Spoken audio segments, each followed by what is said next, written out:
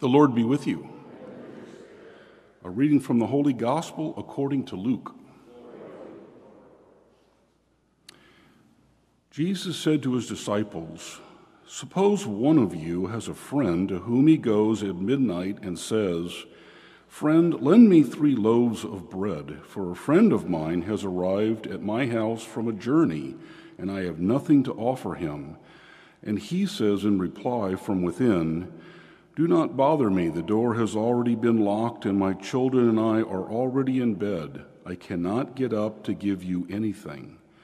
I tell you, if he does not get up to give him the loaves because of their friendship, he will get up to give him whatever he needs because of his persistence. And I tell you, ask and you will receive, seek and you will find, knock and the door will be open to you. For everyone who asks receives, and the one who seeks finds, and the one who knocks, the door will be opened. What father among you would hand his son a snake when he asks for fish, or hand him a scorpion when he asks for an egg? If you then, who are wicked, know how to give good gifts to your children, how much more will the Father in heaven give the Holy Spirit to those who ask him?" The Gospel of the Lord.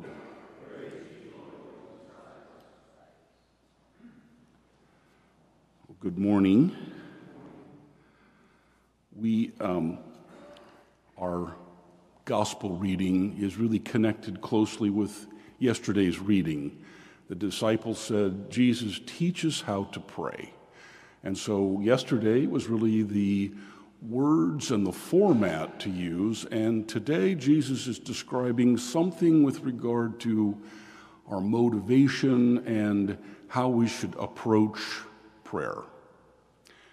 Now, how many times have we read this part of Luke, this description of the friend who's asleep and, the visitor comes in the middle of the night?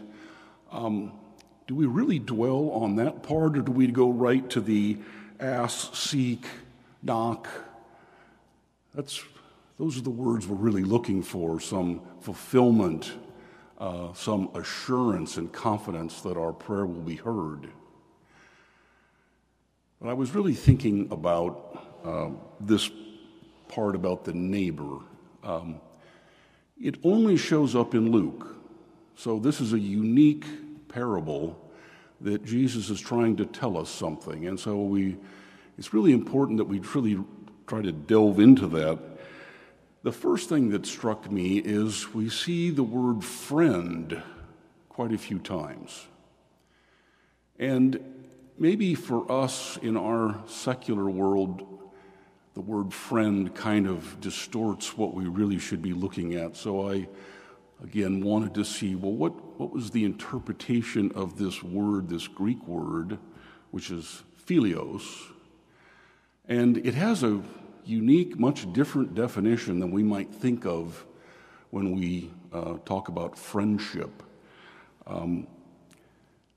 It's used multiple times in the Old Testament, but 2 that really represent the way the Greeks thought about friendship.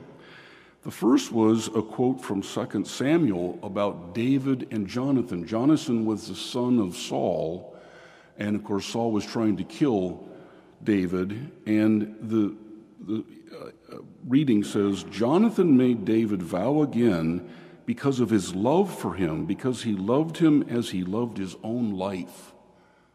It's a deeper feeling of friendship than maybe what we think of today. The second time is in Exodus. "Thus the Lord used to speak to Moses face to face, just as a man speaks to his friend." It's something deeper.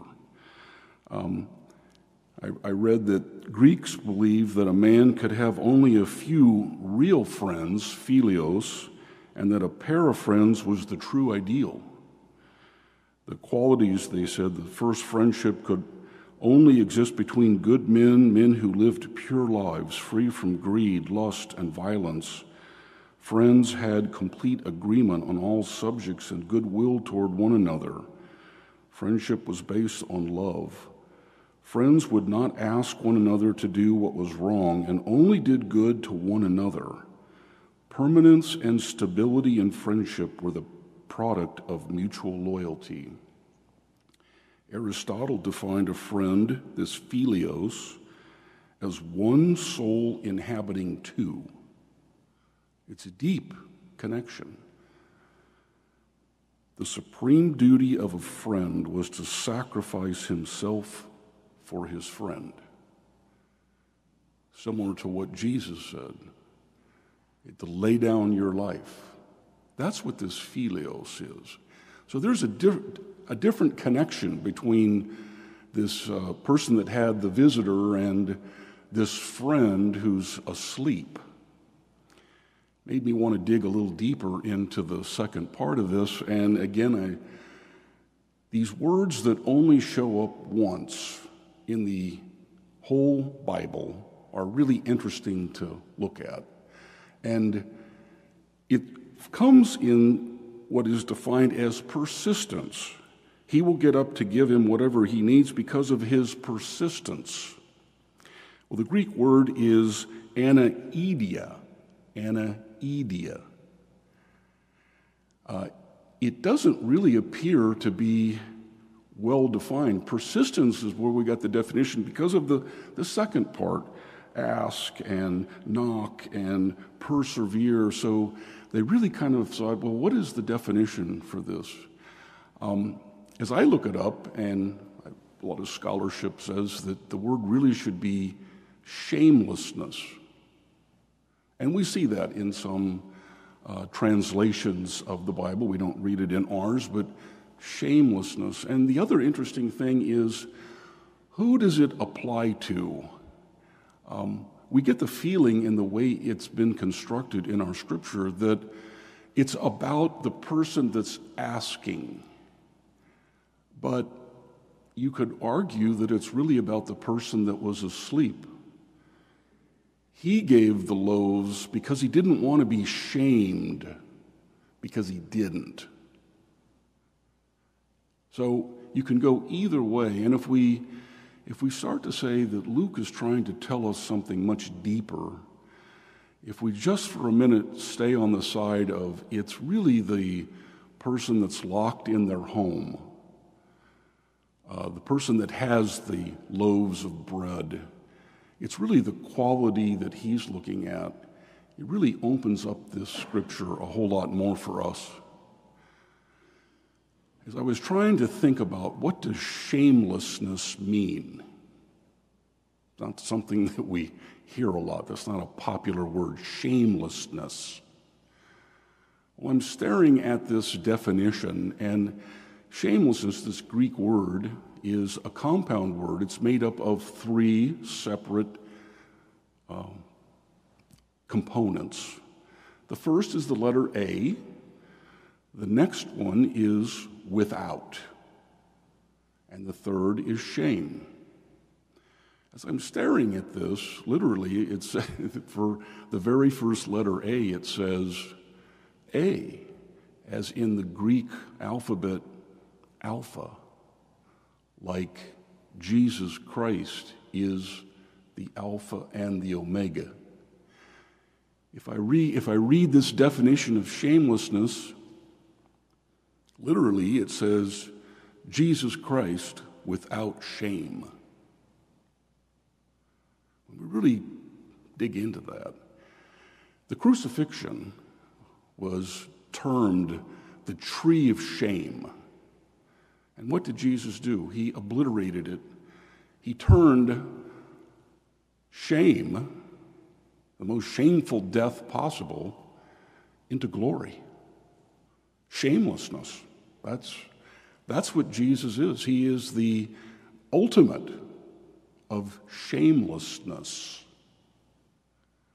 Now, I can't miss the other pieces of this. I keep thinking, okay, who is this friend? He's asleep. So how often did Jesus say that when someone was dead, he's just asleep? He's asleep with his children. We have to become like children to get to heaven. We're praying to the Father in heaven, and who's answering the call? This last line really says, I tell you, even if he will not get up to give him the loaves just because he is a friend, a Philios type friend, yet because of his shamelessness, he will get up and give him whatever he needs. It's Jesus Christ who's there. He will give it to us because of our friendship that we've built up, or he will give it to us because he conquered death. And he is going to give us what he needs because he loves us. He showed how much he loves us.